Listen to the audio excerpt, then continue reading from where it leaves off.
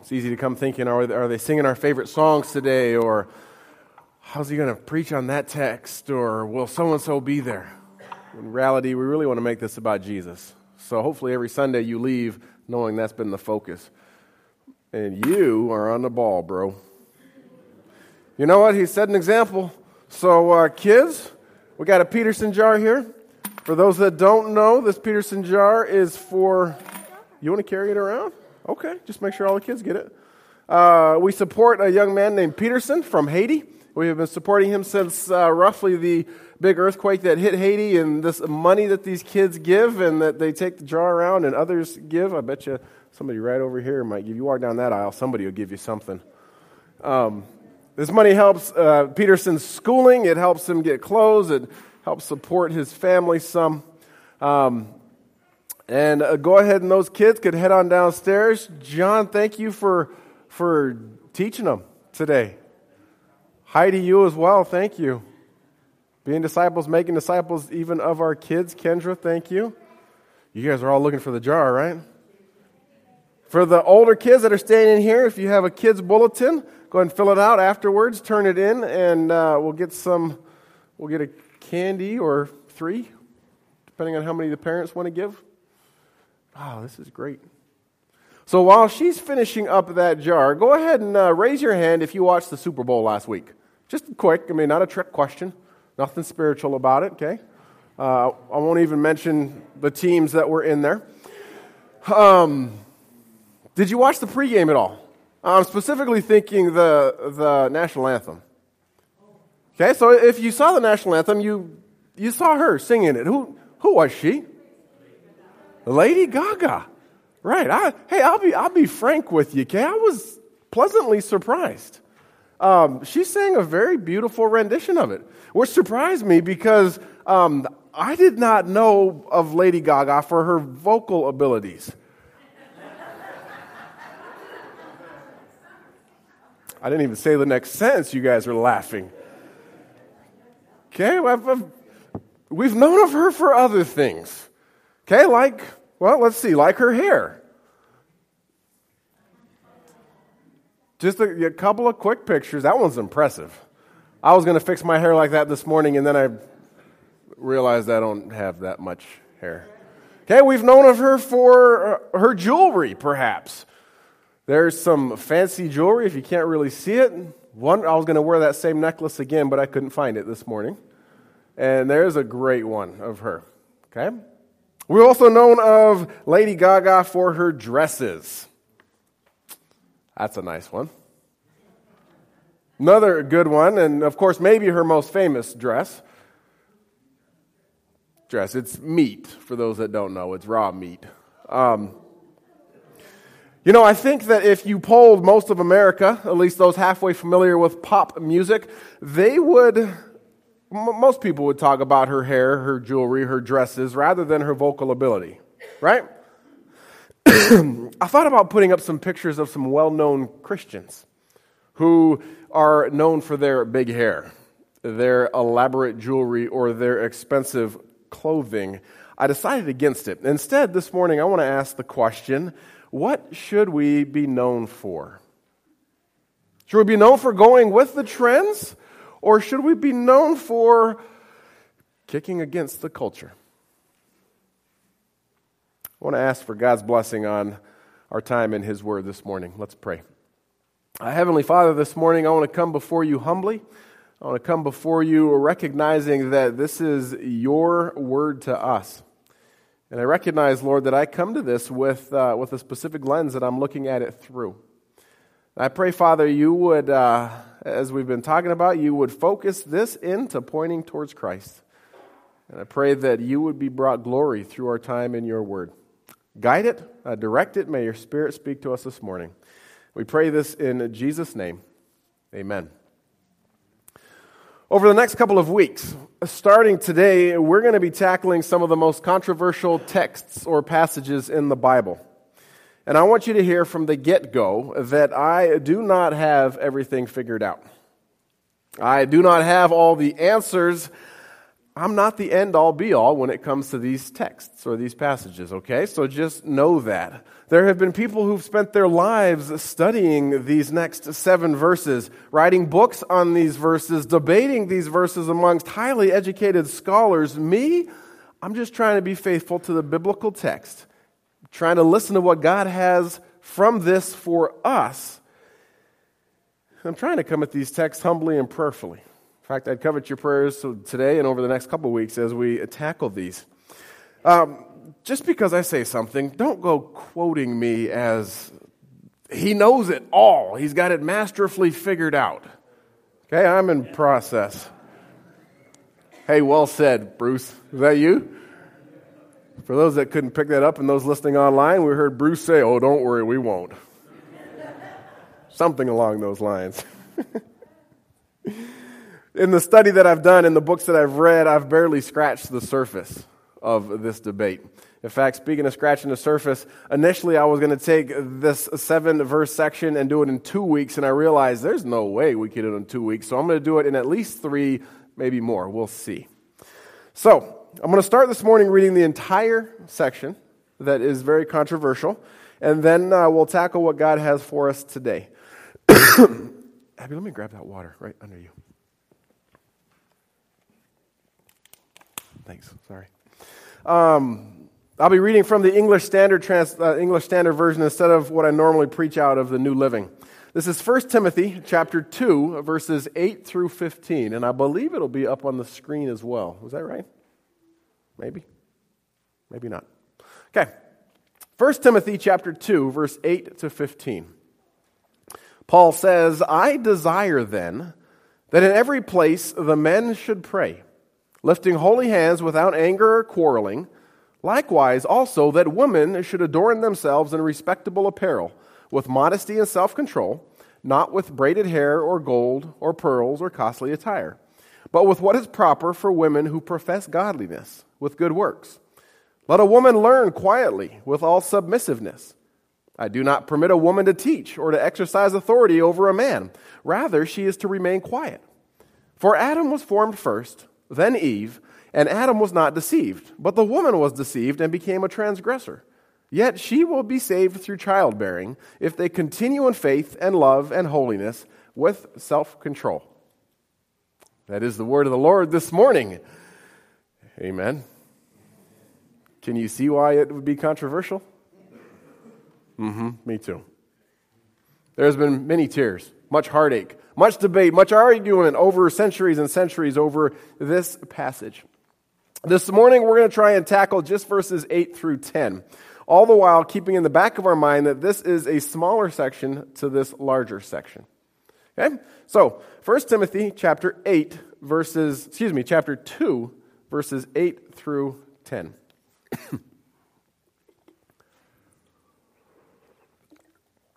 Paul says, "I desire then that in every place the men should pray, lifting holy hands without anger or quarreling. Likewise also that women should adorn themselves in respectable apparel with modesty and self-control, not with braided hair and gold or pearls or costly attire, but with what is proper for women who profess godliness, with good works." Sticking with the cultural norm versus bucking or kicking against the culture, what culture sees as okay. This is how I read this passage. We could even say that it's a small section addressing stereotypes. So let's look at it for a little bit through that lens. What is the stereotypical man supposed to look like today? Go ahead and shout some things out. Jeans and t-shirts, okay. Excuse me. Say that again? Alive, yeah. Stereotypical man hopefully is alive. Cell phone? Okay. Macho, yeah? Maybe burly? I mean, dude's got a fantastic beard going. He's in flannel, yeah? Maybe depicted doing something not very intelligent. Hair, axe, beard. Suit and tie, okay. Maybe independent. Maybe willing to argue for his way. perhaps a little burly, perhaps a modern-day gladiator or a lumberjack. Maybe some of those are the stereotypical men today. Well, if you go back 2,000-ish years, you'll get a similar stereotypical man. Yet Paul says, in every place, men ought to pray, lifting holy hands, not arguing, not quarreling, perhaps not being the stereotypical man. See, verse 8, we're going to start talking to the men, okay? It's directed at the men. It's a loaded verse with theological richness. Paul starts, I desire then that in every place. If you're reading from the New Living or another modern translation, perhaps you'll see a little bit more after that. Oftentimes those say in every place of worship, which then paints the picture for us to think of the specific, maybe location house churches where they were meeting in Ephesus, or for us, things of when we gather inside the church building. In essence, we may think what he was saying is whenever you meet for church, pray like so. Whenever you gather together as a community of faith, pray like so. The phrase, in every place, would actually have created echoes to the Old Testament that the listeners of this letter would have recognized. One author says, in every place initiates an echo designed to invite the readers or the hearers to understand the significance of their entire worship activity, wherever they were, in an eschatological framework of God's redemptive promises to save all the nations.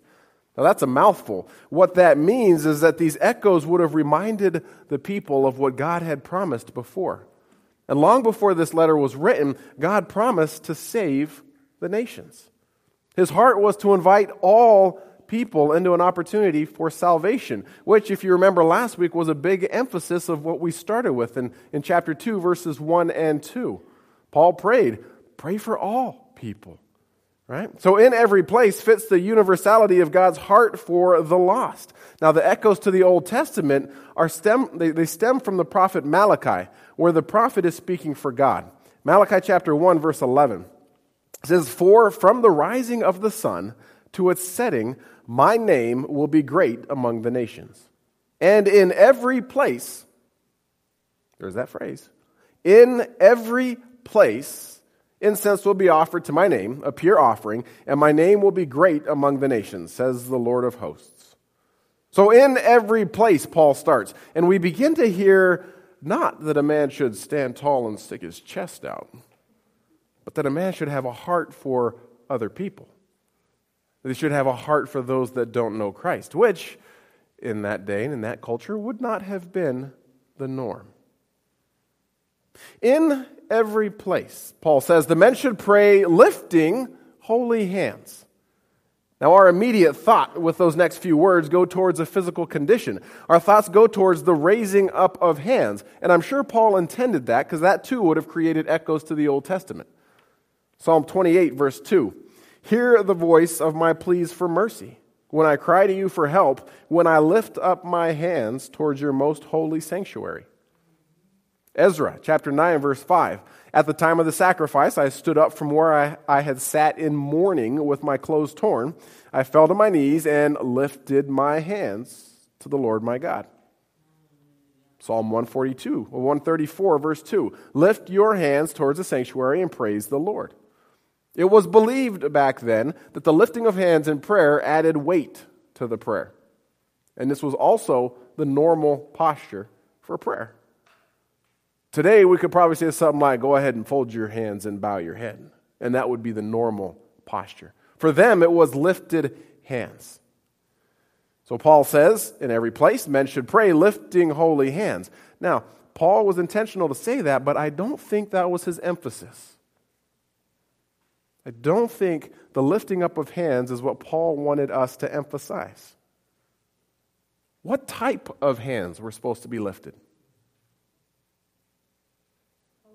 Holy. Okay? Holy hands. The Holman Bible Commentary says Paul's emphasis was on holiness, not on posture.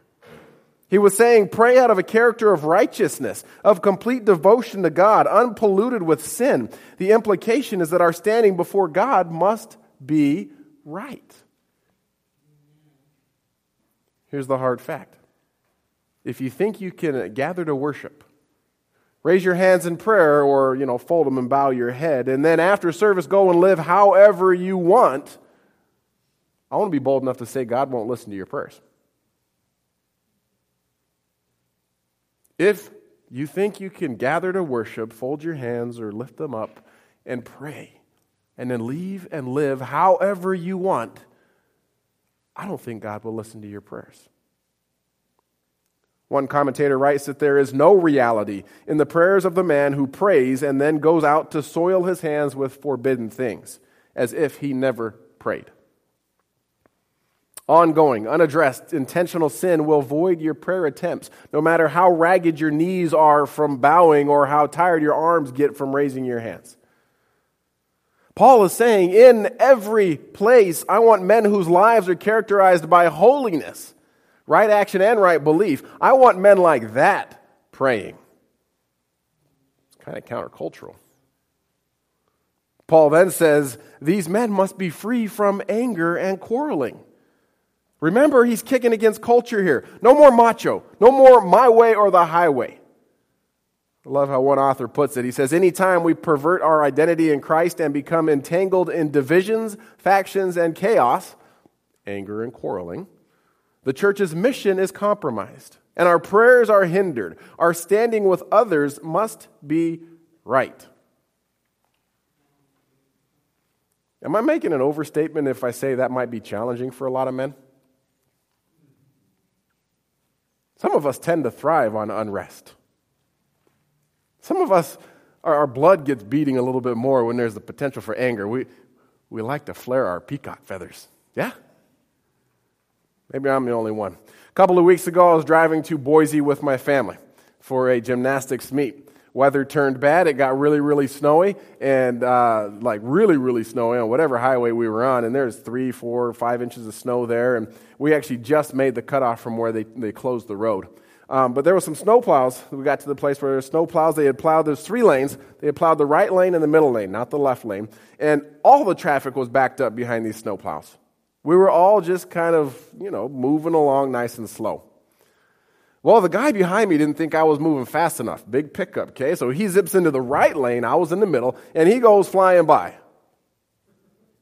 Didn't take him too long till he hit the traffic that was slowly going right there, too. Well, he turns his blinker on to get back into the middle lane. Look at the guys. They're like, Yeah, I did the same thing.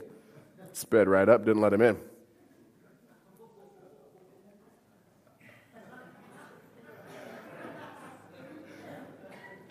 As he tried to scoot back and get behind me, he gave me a one-fingered wave. I gave him the stink eye. The guy behind me didn't let him in. The guy behind him didn't let him in. 4 or 5 people didn't let him in. They saw his disregard for the safety of everybody else. Okay? I'm watching my rearview mirror. He finally gets in here. No, remember, right lane, middle lane have been plowed.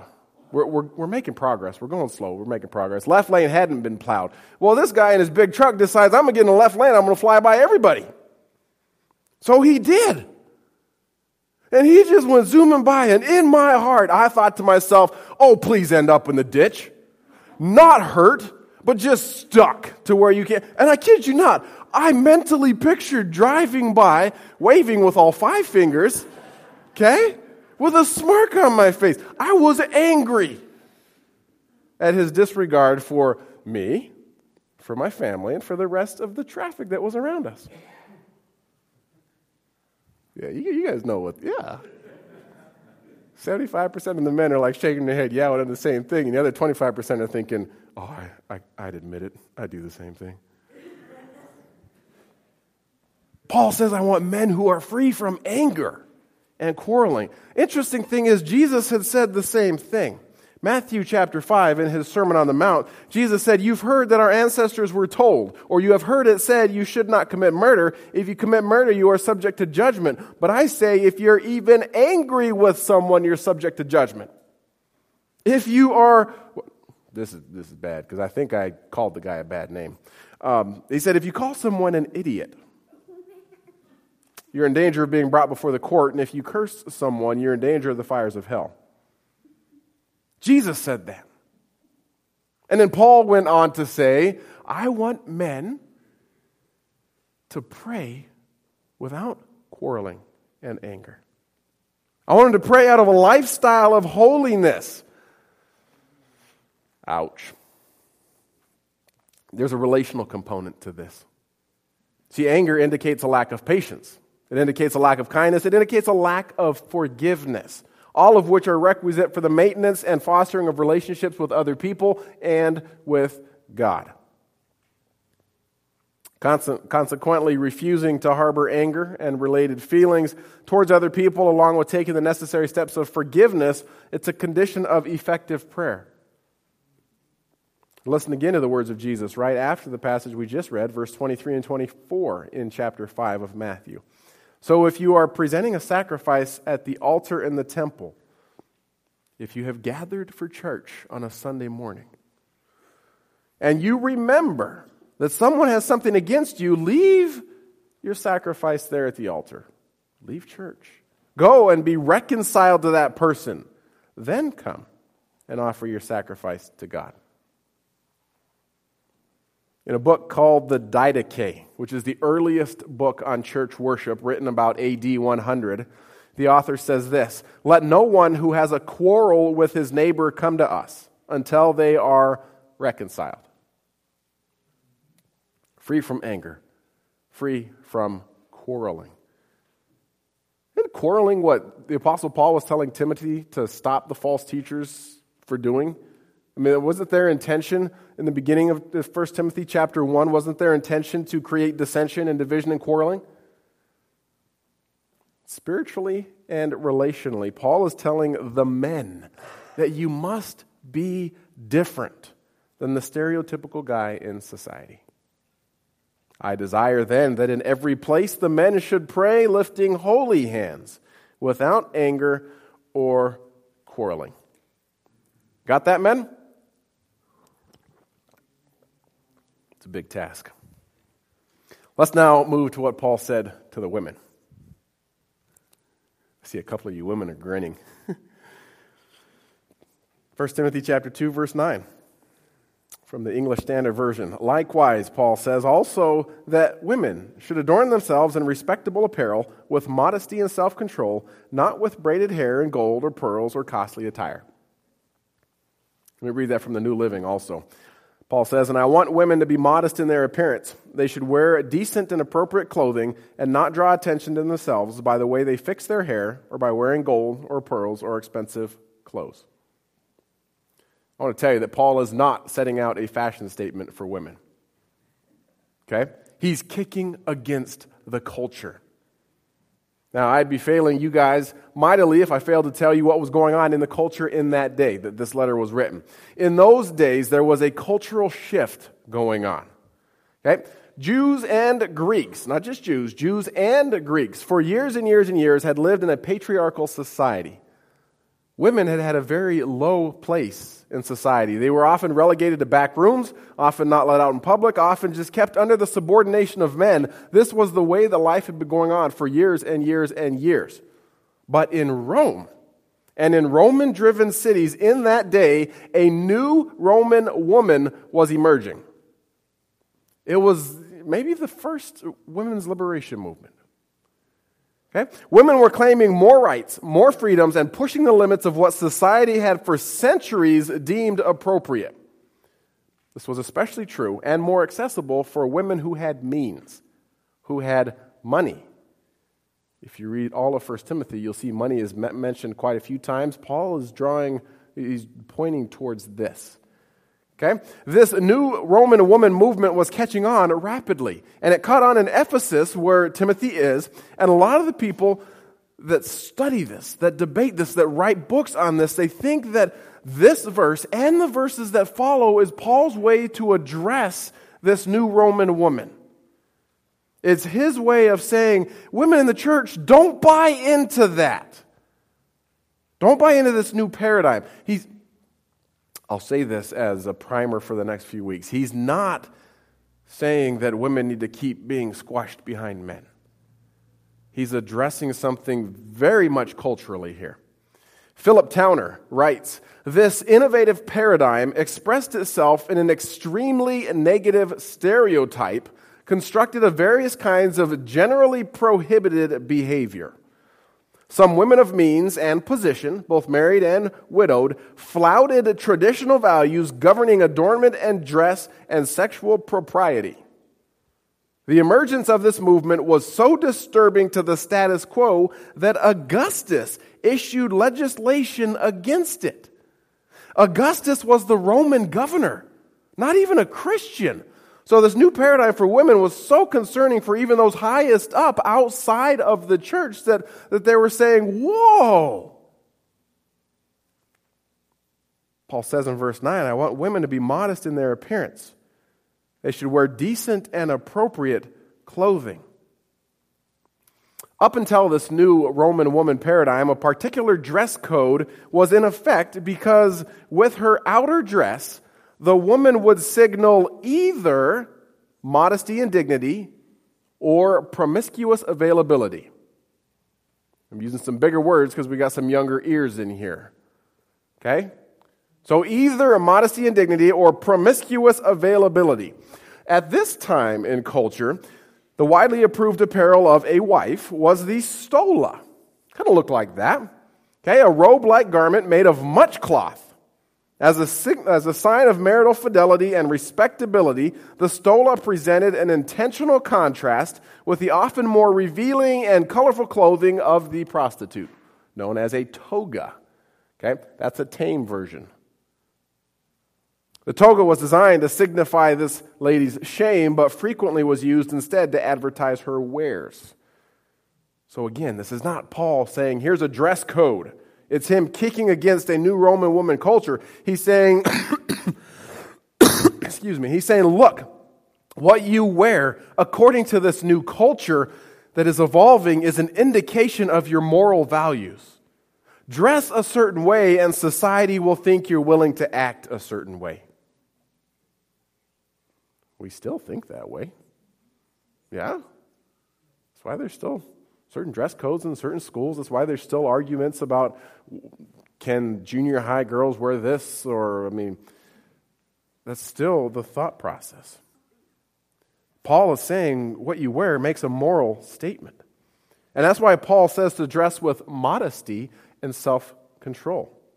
In that culture, the word modesty, which could also be translated as decency or shame, it dealt a lot with a woman's courtesy or behavior or respect for her husband. Paul is saying to dress in a way that when others see you, you will not bring shame on your husband. The Apostle Peter, in a very similar section of this one, was speaking of a wife's relationship with her husband when he wrote this, 1 Peter chapter 3. It says, "In the same way, you wives must accept the authority of your husbands.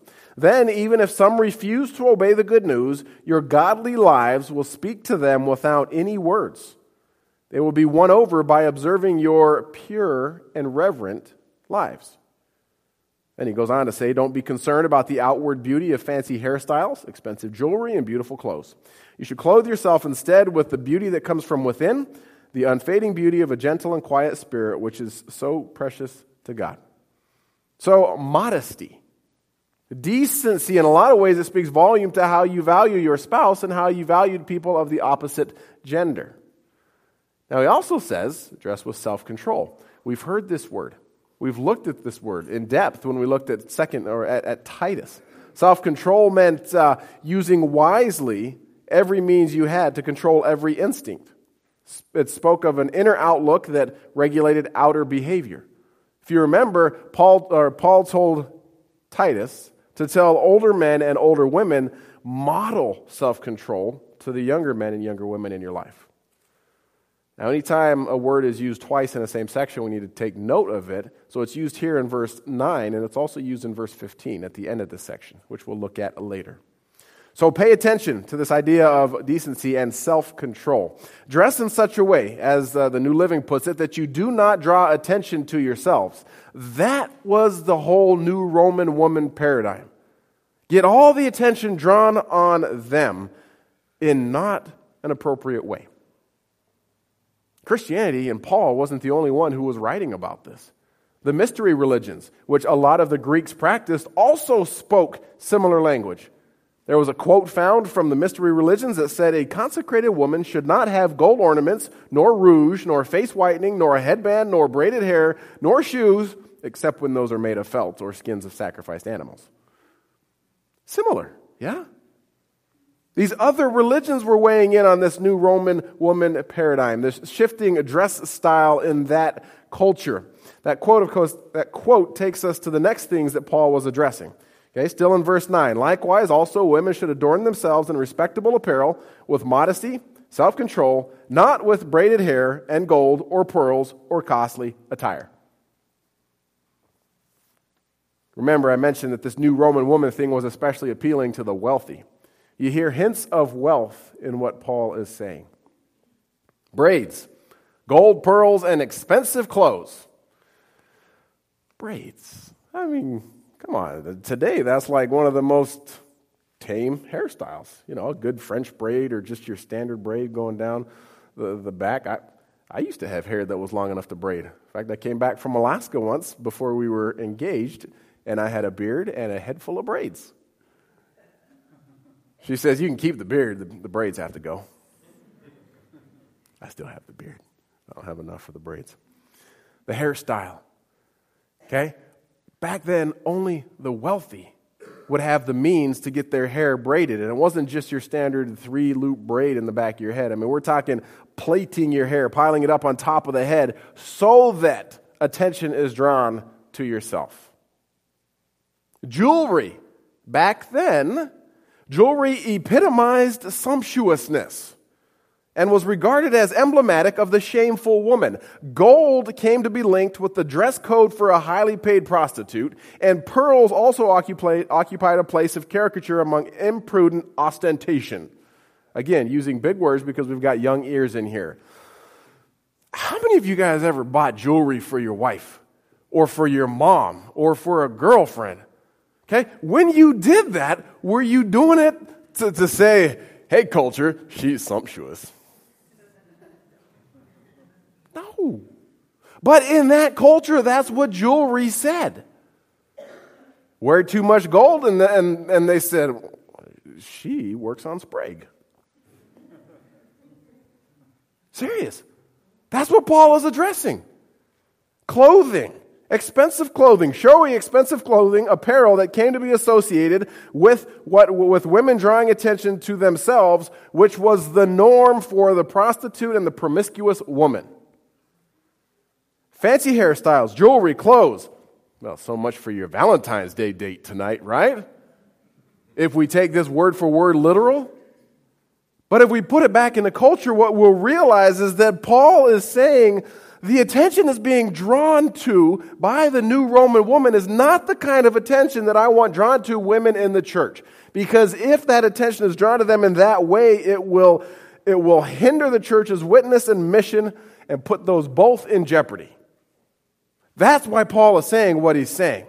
Don't do this. Don't dress in such a way. Instead, he says, a lot of your versions have the word but, verse 10, "But adorn yourself with what is proper for women who profess godliness, with good works."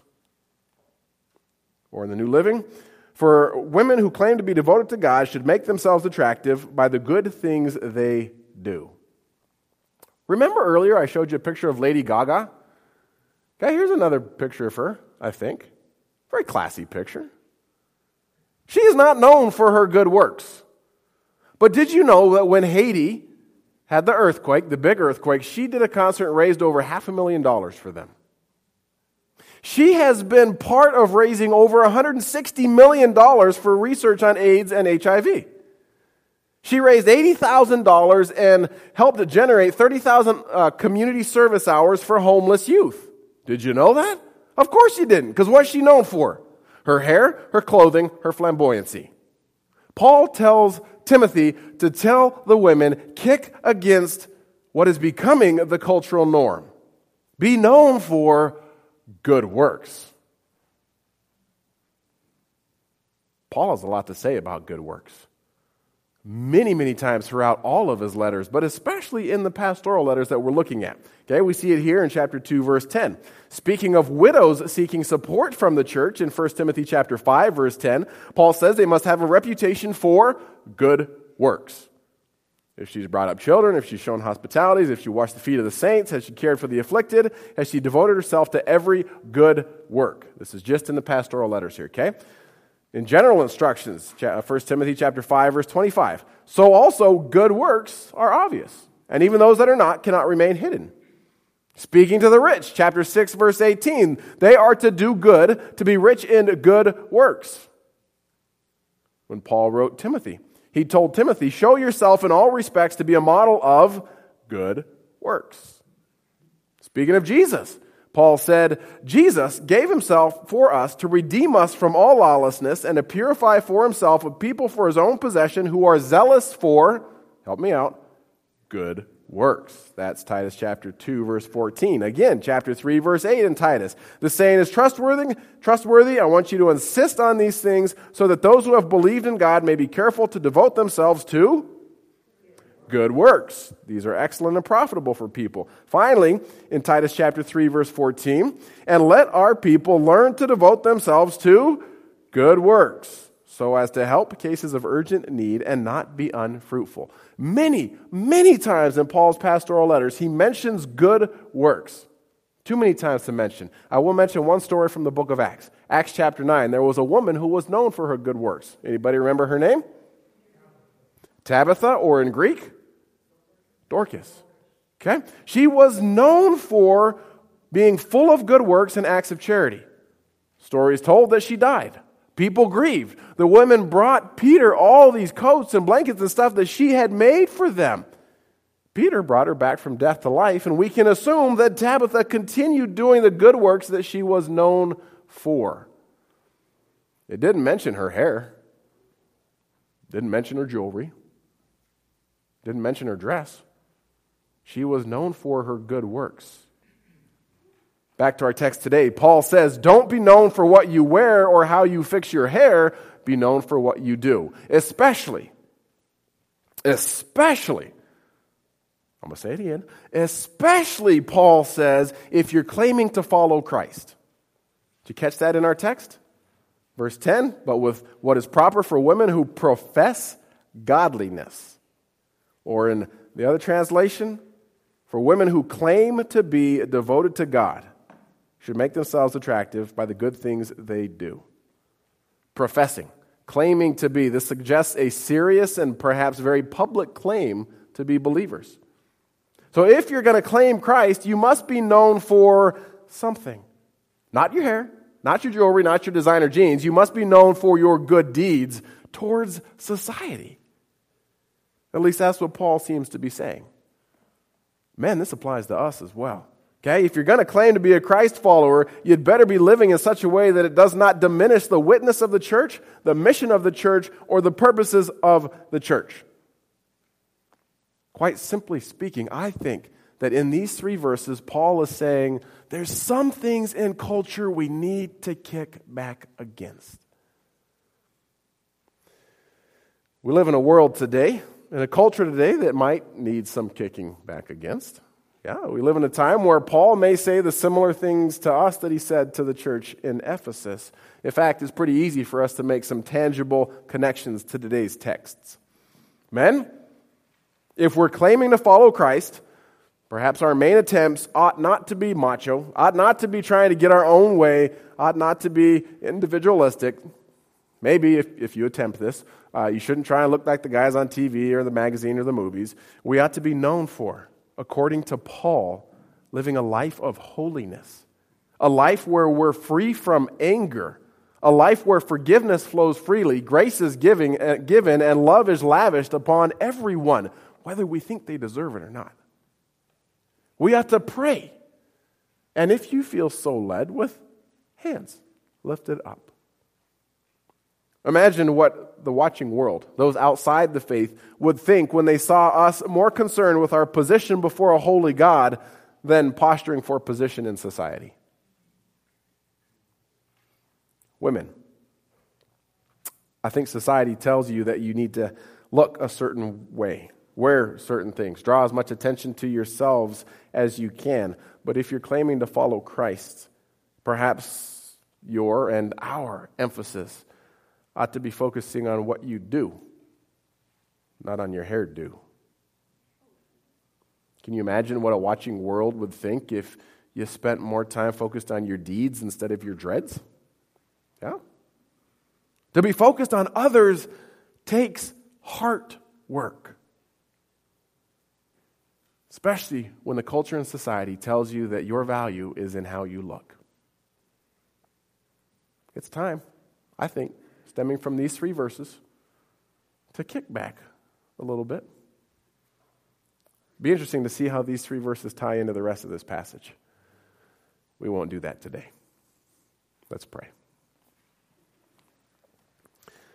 Lord God, we are grateful, thankful, and humbled that you choose to speak to us still today. That you choose through your word to bring light upon what and how we need to live. God, I'll admit that it's difficult to take a text that has been translated a certain way for so many years, to take it without knowing the cultural context and to set certain rules and regulations by it. But I ask that you help us see why these things were written and how they apply to us. God, we want to be men and women who are known for being holy, who are known for being free from anger and quarreling, who are known for what we do, not for what we look like. And Father, the only way that can happen is if you do the work in our hearts, and then through that, we do the hard work of daily choosing to focus on you. So we ask this week that you help us to do that. May we pursue holiness, and may we pursue good deeds so that your name will be glorified. We pray this in Jesus' name. Amen. Hey, we're not going to sing a final song, at least not the one listed in your bulletin. Pray for Stacia. She's not feeling well. She was going to be leaving this morning, so instead of singing that last song, we're going to sing the doxology because we know it and because I can start it. Okay? So let's stand together. We're going to sing it through twice. Whoever just groaned, I'm taking it that's because you were having trouble standing up, not because you don't like the doxology. Let's sing. Praise God from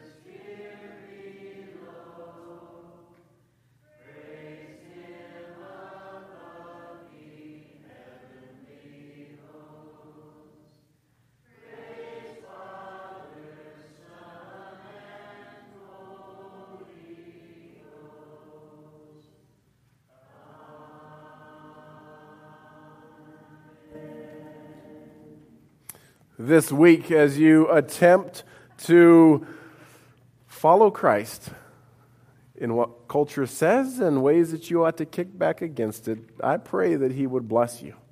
And I pray that he would protect you. I pray that as you do that, he'd smile upon you and be gracious to you, and that he'd show you his favor and he'd give you his peace. Amen? Amen. One quick announcement.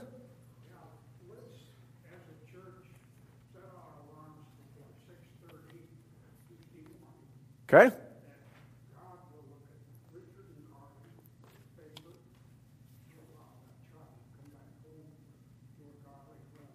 Okay?